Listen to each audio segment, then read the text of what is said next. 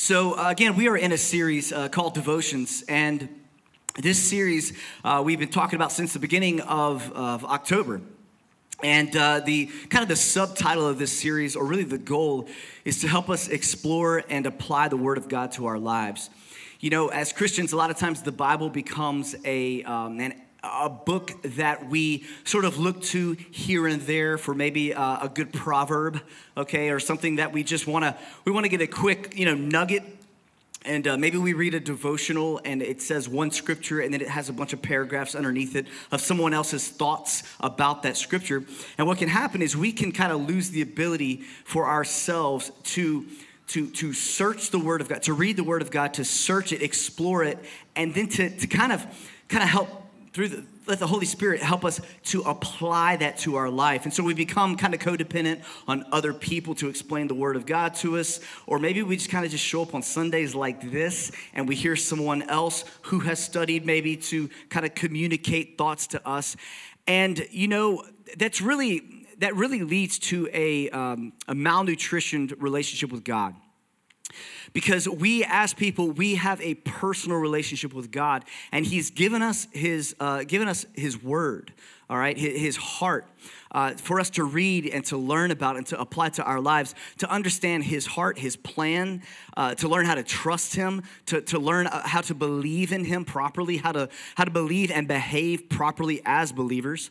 And so what we want to do is practically look at how to study the Word of God in order for us to, again, learn individually how to do this on Monday through Saturday, y'all, not just on Sunday morning. So that's the goal of this series. And I hope that you've gotten something out of the last few weeks. But we're going to kind of keep tracking along today. Our key verse has been 2 Timothy. It says, all scripture is breathed out by God and profitable for teaching, for reproof, for correction, and for training in righteousness, that the man of God may be complete, equipped for every good work. And so last week we looked at in the book of Hebrews, and today we're also going to look in the book of Hebrews. So last week was sort of like part one. This is sort of like part two, kind of like a mini series, if you will. And I want to help you kind of see again the purpose and the context of Hebrews. Remember, we talked about this in week one, that there's different study tools or approaches to how we study the Word, and one of those is looking at the purpose or the context or kind of what was going on in the culture at that time. These books of the Bible were written to people, okay, especially in the New Testament that we're talking about. And they're called epistles, okay? These are apostolic epistles that were being written to the body of Christ, to the Christians at that time. And if we just read it and we think of it in 2022, we are reading it through kind of a different filter, all right? So we need to kind of understand a little bit of what's going on in that time in order for us to read it properly. And so we talked about this last week, but again, I just want to remind you of the book of Hebrews. Kind of the summary of the book of Hebrews is this. It's a general epistle or an apostolic letter, and it was written mainly to Hebrew believers. The author is anonymous, although either Paul or Barnabas was traditionally accepted as the author. And it was written around 67 A.D. The purpose of the letter is this: to present the Lord Jesus Christ as perfect and superior in comparison to anything Judaism and the Old Covenant had to offer. Okay, so if you kind of remember, the Jews, they had the old covenant, our Old Testament, all right, and they believed all of the things in the Old Testament, the Torah. That's how they lived.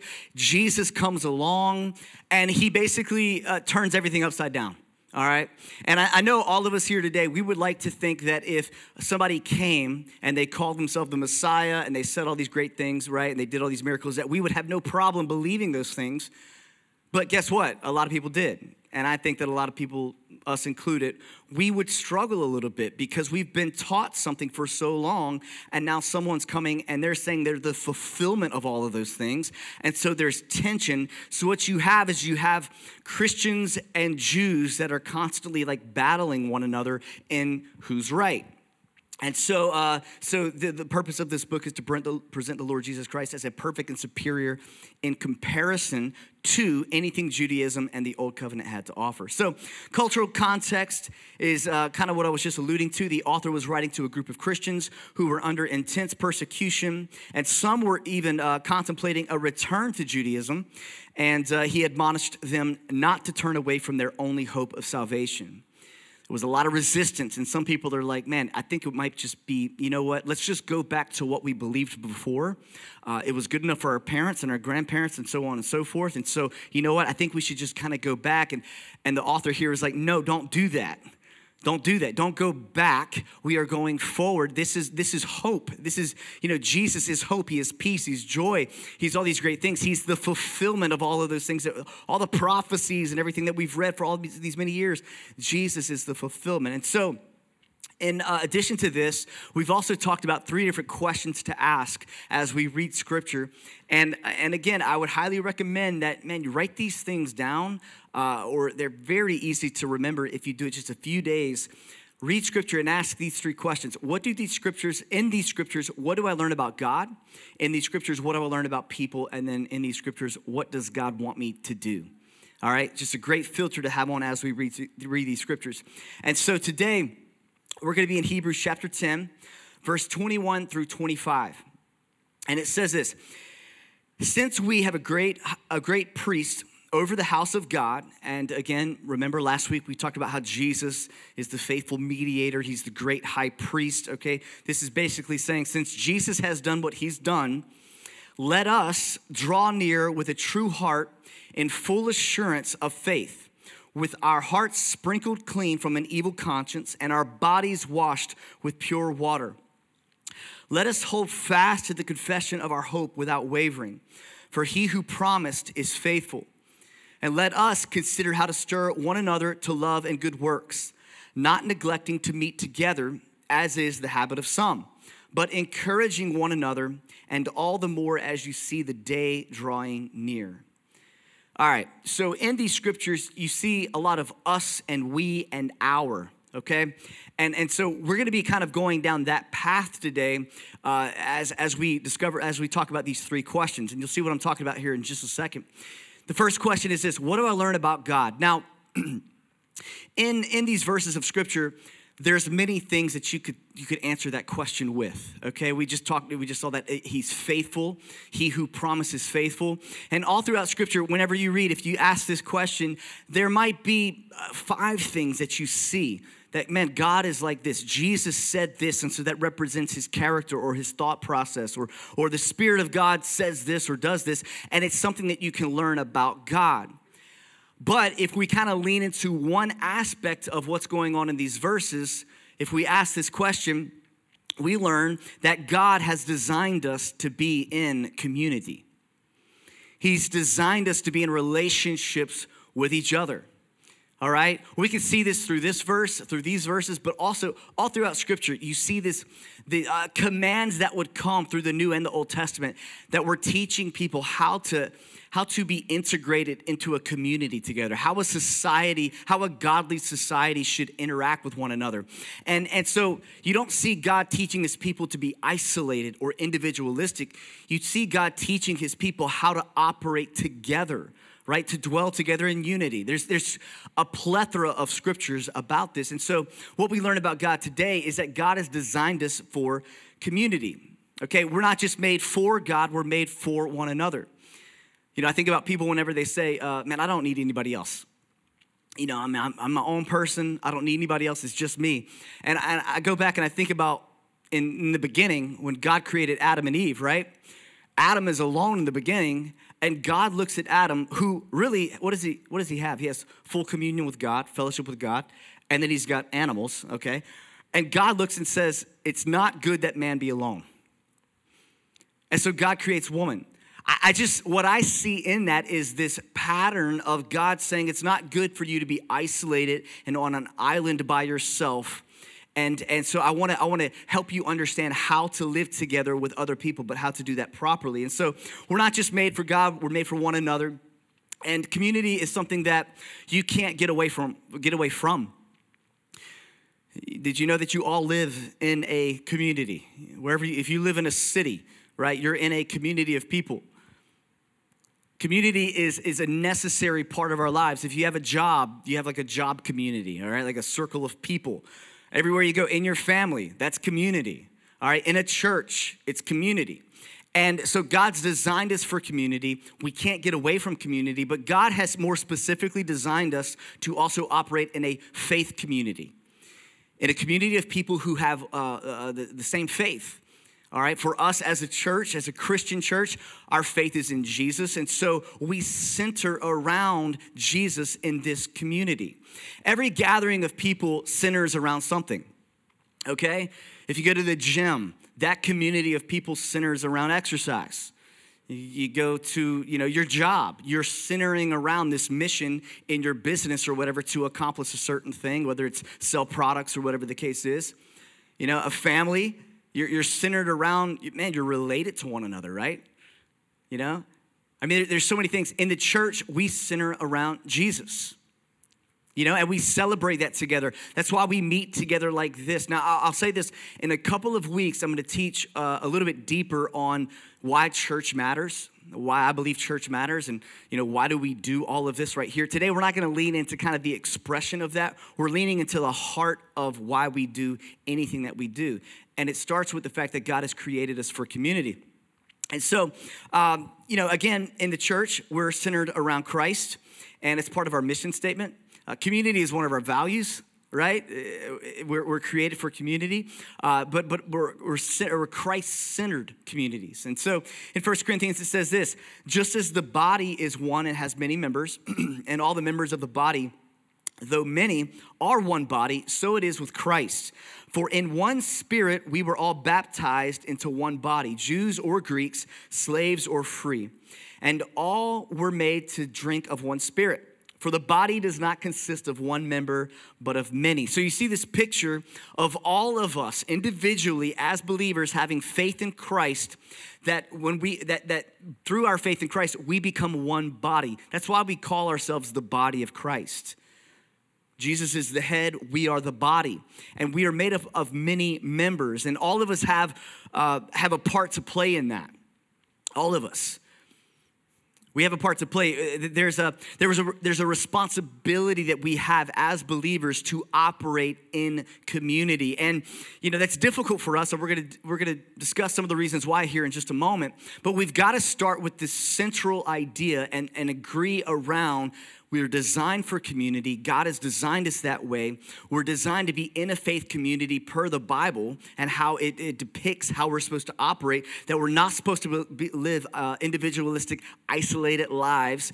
All I need is God. Well, it's a little bit deeper than that.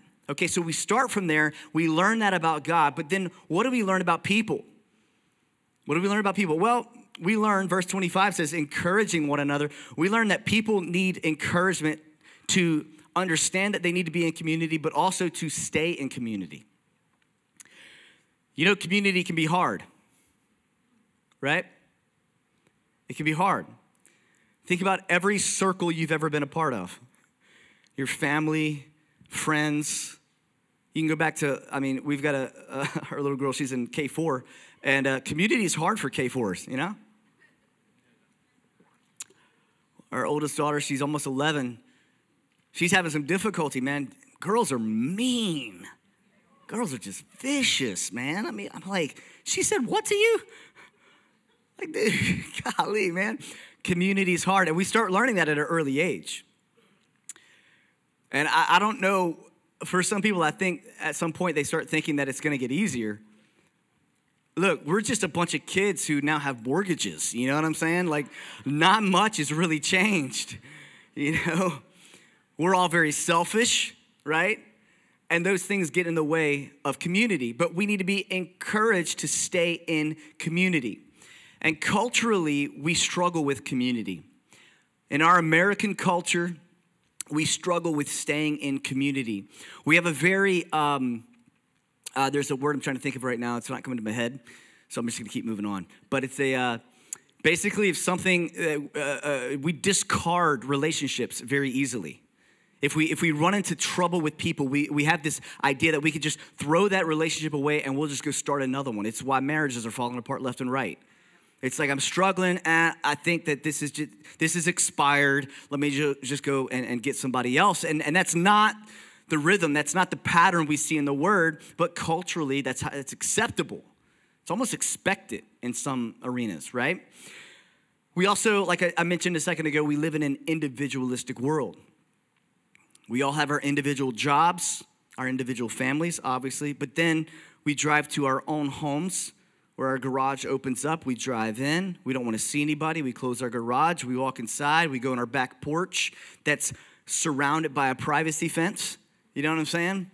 We have security cameras everywhere just in case anybody decides to come maybe bring a pie or something like that. And we know not to, I don't know. It's just, y'all get what I'm saying. We have this automatic defensive posture to anyone that would seek to come close. Like even if a close friend of mine just showed up on my front doorstep and rang the doorbell and said, hey man, I just came to hang out, I'd be like, you didn't call or text or anything. You showed up just to hang out, Now, we might be a little bit more open to that, but most of you wouldn't even go to the door. You'd be like, hey man, you should have called later on, We've been friends since 5th grade. I don't care, man. You should have called. And but we have this mindset. And so we're born into a culture that resists getting close with people. We're getting close with people. And I understand in a lot of senses why. And there's some practical reasons why, and then there's some deeper reasons why. Some of the practical reasons are this. Some of us are just a little bit more introverted than others, right? Meaning, I don't like to be around a lot of people. And when I hear the word community, what I hear is I have to be around a lot of people. And I'm already tired thinking about that. That's just, And so, and to a certain extent, I think, the older I get, the more introverted I am, meaning that I draw equal amounts of strength from being with people or also just being at home where I don't hear anything except the air condition. You know what I'm saying? And I think we need to know ourselves and know the balance there. But let me just tell you something. Community doesn't mean always being around people and being drained all the time and having to give every single ounce of every moment to other people. That's not what community is. Do you feel like that about your family? Hopefully not. That was probably a bad question. I withdraw that question because I realized when I said it, that's a 50-50 shot right there. It shouldn't be like that, but sometimes it is. But even that right there, we're just always on defense. Like we're always like, I don't know, we just want to bubble around us. Arms 3 foot. You know what I'm saying? I think about whenever Corona was going nuts and everybody. Did y'all see people walking around with like 6-foot poles around them? Did you see that? Like there was a certain time when people were literally walking around. I thought it was a joke, but it wasn't a joke. They would have like pool noodles that were just like. That way they would stay 6 feet apart. You know what I'm saying? You saw the people walking through grocery stores with like plastic bags wrapped around their head, like instead of a mask. Y'all, that was only like 2 years ago, just in case you forgot. That was just 2 years ago. Insanity. Insane. Not all of y'all laughed at that. Okay. Those people reminded me of what we're talking about, though. You know what I'm saying? Just like, don't get too close. Don't get too close. Another thing that could be a practical reason of why we struggle staying in community with other people is just distractions, man. Life. I think a lot of people actually fall into this category, which is your kids, your career, right? It's just life. And you are just living Monday through Friday, like just trying to make it through the week. And by Saturday, you're like just depleted. And then, if you actually come to church on a Sunday, once every 3 months, then it's like, oh man, like I just need, we fill up our schedule with a lot of things that some of which are very important and we can't get around. Life is life, y'all, okay? And especially if you're in that age where you have young kids, it's just, you're spent a lot of the time, right? And so you come to the end of yourself and you're like, I don't have time. I don't have energy for anything. You know what I'm saying? And so there's distractions that can come. And when I say distractions, I don't mean to say that in an extremely negative way. I just mean it's distracting, okay? It's kind of like right now in this room, there's things going on. And it's like, little distractions that draw our attention away from what's going on. And so, but those things lead to disconnection and separation. So a lot of times, people finally realize that they feel isolated or by themselves or alone after all those things that we just talked about have happened for years. Because at first, if you're overstimulated and you're around people a lot and you're more of an introvert, whenever you draw away from people, you feel relief, right? And maybe whenever there's a lot of things going on in life, there's distractions going on, and whenever those moments are happening, and then you draw away from those distractions or you draw away from those relationships to focus in on what's most important at the time, it's good, it feels right, but then you play that out for 2, 3, 4, whatever years, and then all of a sudden you turn around and you're like, I don't have any friends. I don't have any friends. I was talking to somebody recently, and I asked them this question. I said, who do you have fun with? Like literally, just right now for you, just ask yourself this question. Who do I actually have fun with? And for some people, they can't actually answer that question. They can't. Because they don't have like a community around them of people who help them to kind of just enjoy life. Come on, some of y'all, you need to relearn how to enjoy life. And although that might sound very superficial, did you know that we were designed for that? Did you know that you were designed to actually enjoy life? You really were. Sin has messed up a whole lot of things, but you were designed for that. God created us for peace and for joy and for all these things. And people are searching for certain things to find that, and that's where the problem maybe comes into play, right? But that these things can lead to disconnection and separation. And this right here happens in families all the time. It also happens in churches, okay? Can I just say something really quick? I've attended this church since I was 4 years old. And so I've seen this happen over and over and over again. It's like a broken record. And people come into a faith community like this, and they come in sometimes with a lot of hurt, a lot of things that we're about to speak of here in just a moment. And they come in, and there's expectations that maybe they put on people or on a community, and it almost sets them up for failure before they even get started. It's sort of like going into another marriage after you've come out of a tough one and bringing all those defensive things, right? And I understand why, into the next relationship. And it's almost like you're only looking for those things to take place. And it's almost like a self-fulfilling prophecy, right? And the very thing that you're like, I don't want it to happen, because you're only looking for that, you're eventually going to find it, because every relationship has ups and downs, and then you're eventually going to find it, and then it's like, ha, see? I'm out. And many of you, maybe you've seen that happen in your own life, but it happens in the church as well. It happens in the church. So there's some practical reasons why, but there's some deeper reasons why we struggle with community. One is what I just mentioned, hurt.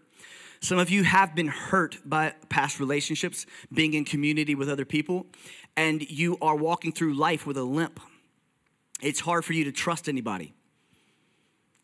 If you had to ask me, one of the greatest struggles I think that we have as a nation right now, and also as a culture, which of course becomes our church and families, I think that the lack of trust that we have for one another is at an all-time low.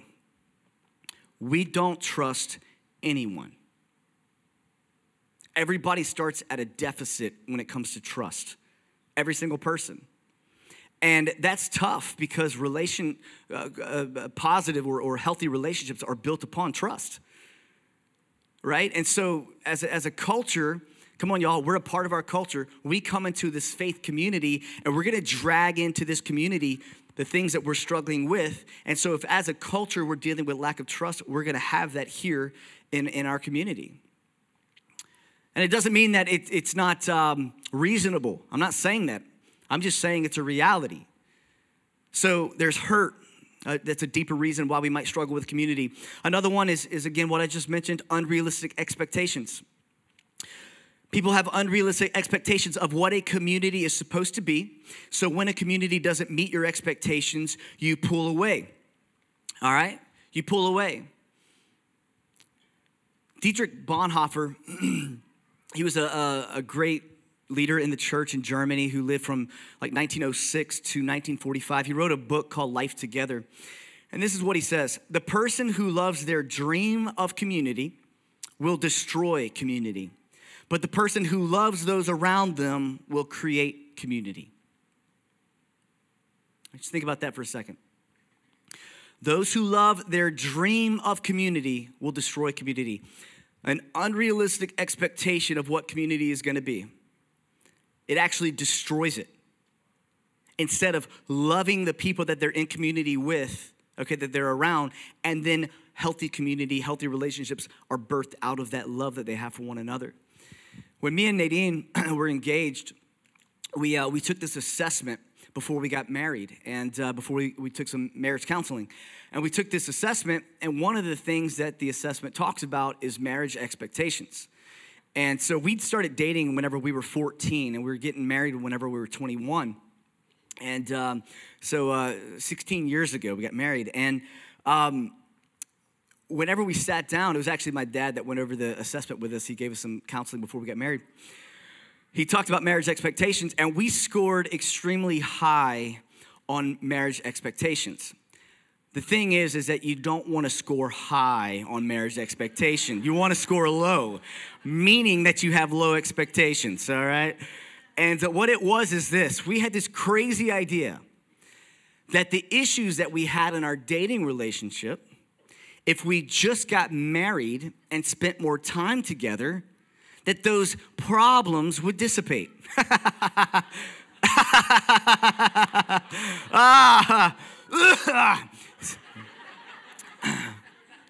If you're not laughing, you're probably not married, because that's totally dumb. It's just twisted.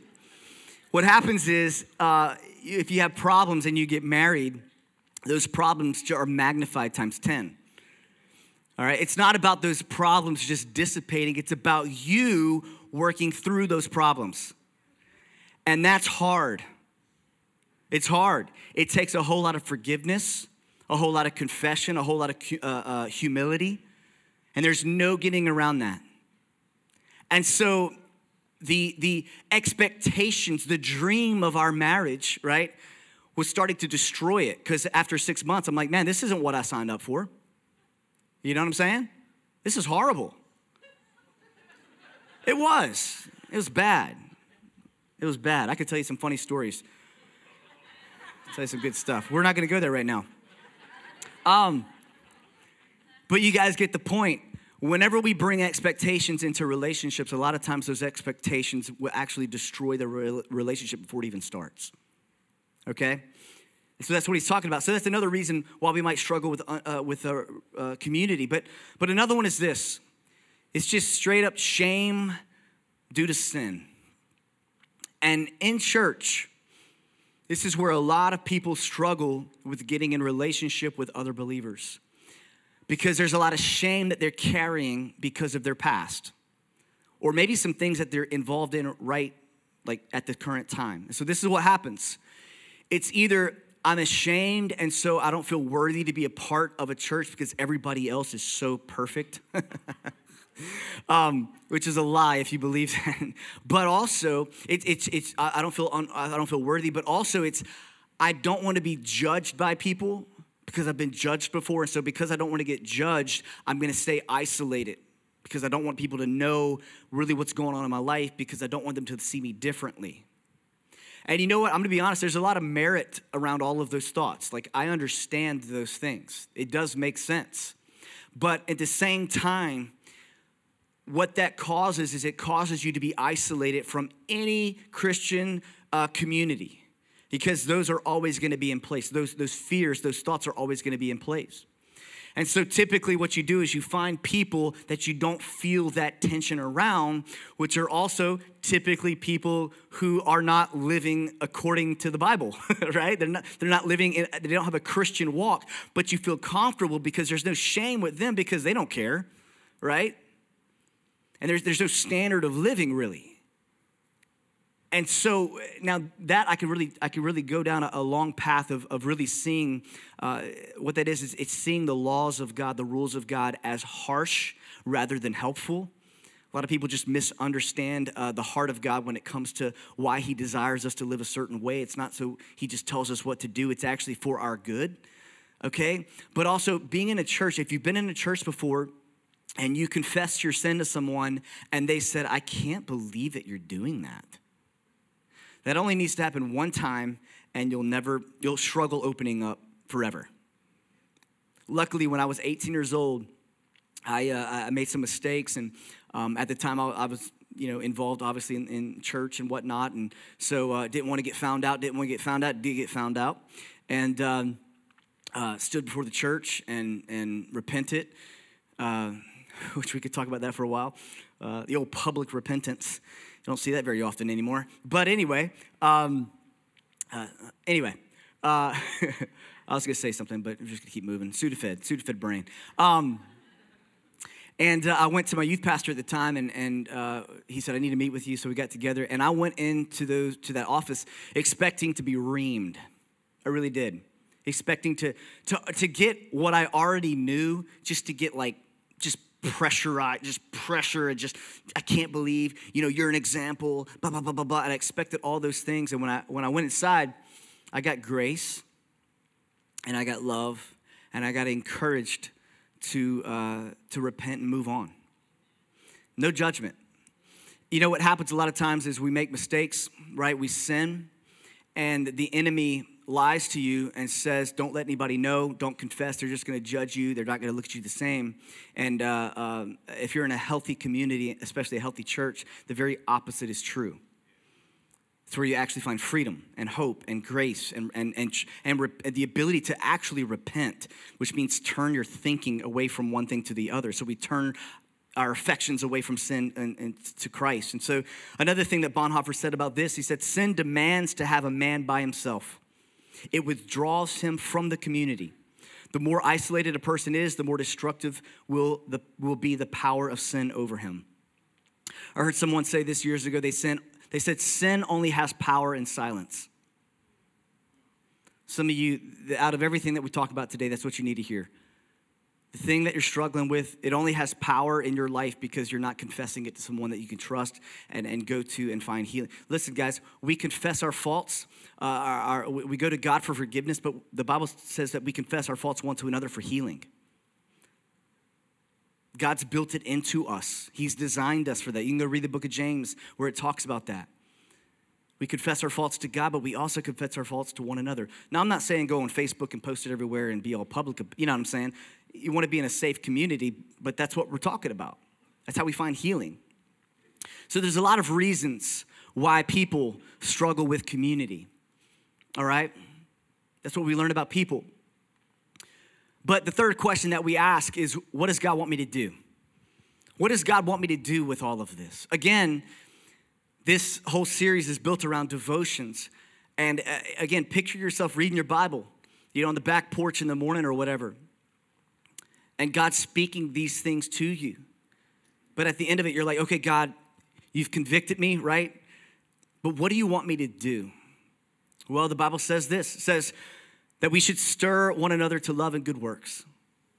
Verse 24, I like this. It says in verse 24, let us consider how to stir up one another to love and good works. Let us be creative in how we as the body of Christ actually encourage and stir and motivate one another to live godly lives. What does that look like? Well, this word stir is an active word. Did you know when you stir something, you kind of agitate it a little bit? You know what I'm saying? You're cooking, and if you just throw all the ingredients on top of one another and you don't stir it, it's not gonna cook together. You gotta stir everything together, man. And listen, guess what? We all need to be stirred in our lives. We need to be challenged, okay? We need the weak parts of our life or the things that we're not maybe doing well. We need those things to be, for pressure to be applied to those things, for us to kind of say, hey, am I living right? Am I actually being stirred to love and good works? Because left to myself, I'm probably not gonna be. Left to ourselves, we become sedentary. We need to be agitated in a good way. It's what part of community is. We are challenged. Maybe some of us, we need to be challenged or confronted in our lives. Maybe it just simply looks like being invited. Community can look a lot different, and stirring one another to love and good works can look very different. Sometimes it's stirring someone through confrontation. Other times it's stirring someone through invitation. Right? Maybe someone has been drifting away from the community of the body of Christ. They've been drifting away, and maybe you're close to them. And what it looks like for you to stir them to love and good works is to send them a text and say, hey, missed you lately. Everything good? Nah, man, just stuff, blah, blah, blah. Well, hey, man, love you. Come on, I'll see you Sunday? See you at small group? You want to grab lunch? Get some coffee? Whatever the case is, right? Sometimes it's invitation. So there's challenge, there's invitation, there's example, just living as an example. Follow me as I follow Christ. You have to be in community with someone to see the way that they live. And many times just being around people who are following Christ in and of itself stirs us to love and good works, right? There's this whole study that says that we are the sum of like the 5 people that we're closest to. Think about the people that are around you. Is that accurate in your life? Or is that going to be accurate in your life at some point, right? Who we're in community with is so important.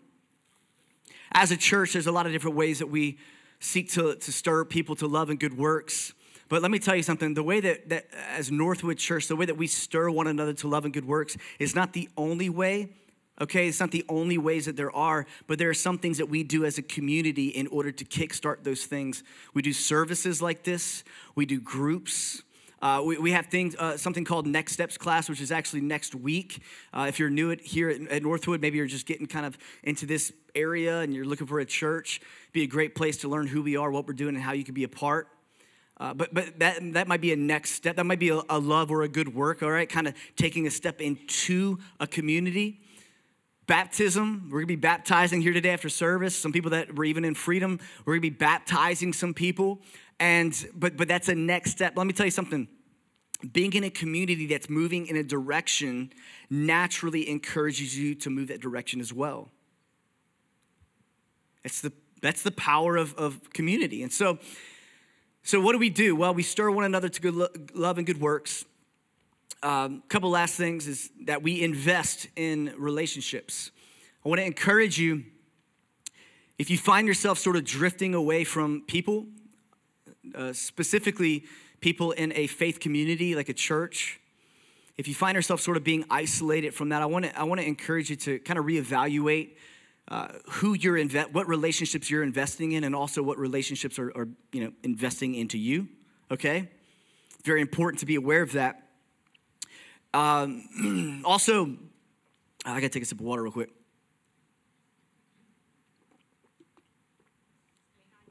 Yeah, Sudafed is it's dehydrating. Like, got nothing going on in here, We're almost done. So we invest in relationships, but I want to encourage those of you who have been in this church a long time, because what happens is when you're in a community for a long time, the parts of you that need community get filled, okay, and you get your circle. And then what happens is your circle closes up, right? And now it's like, I'm good. But I want to encourage you to understand something. There are other people who are not good, who need community, who have maybe even moved here recently, and they're beginning to attend this church. And you've got to be very intentional in opening up that circle to maybe like a horseshoe, right? Inviting people to come along and to join your circle. It's imperative. We're the body of Christ, right? And so we have a spirit of hospitality. And so for some of us, we need to be challenged in that arena. We're in community, but who is not, and who can we help reach? So in closing, the motivation behind all of these things, the motivation around community and why it's important always goes back to Jesus. Because the Bible talks about how we are motivated by the love that Christ has had for us. We're motivated to extend that to other people. And community is one of the ways that we extend the love of Christ to other people. And we don't have a judgmental or a harsh community. We have a loving, gracious community. But that we're also very intentional in how we operate as a community. And honestly, that's just really what we wanted to talk about today, the heart of it. We'll talk about some of the expressions of that in the next couple of weeks. But again, whenever we read the Word of God speaks a lot of different things to us. And today I believe that if we read the Word of God and we ask these three questions, this is one of the things that we get out of it. Man, we're designed for community. Community can be difficult, but we forgive, right? We release, we continue to move forward, and we realize that God's calling us to be in community, but also to help others connect. And we're the part of that. Like, we're the hands and feet when it comes to that. Did you guys know that the responsibility of what we're talking about, it doesn't just rely on me, okay? We got to break down that mentality. Like it's all on somebody who's got the title. No, this is a community thing, right? All of us are in this together. But I know that a lot of us are struggling with that. And I want to pray with you here just a second, because I know what I mentioned earlier, when it comes to trust and hurt and the past and shame, that's where a lot of us are at on many different levels. But I believe that God wants to set you free today, at least start the process of you being set free. Some of you guys, y'all live in such shame. And that's why you're actually, you've built up this fence around your life and nobody can penetrate that fence. And it's just pain. And that's where the enemy wants you. He wants you isolated and to remain there and to really starve in that place. And man, I just hope by the power of the Spirit that today that God could do a great work in your life. So let me pray for you.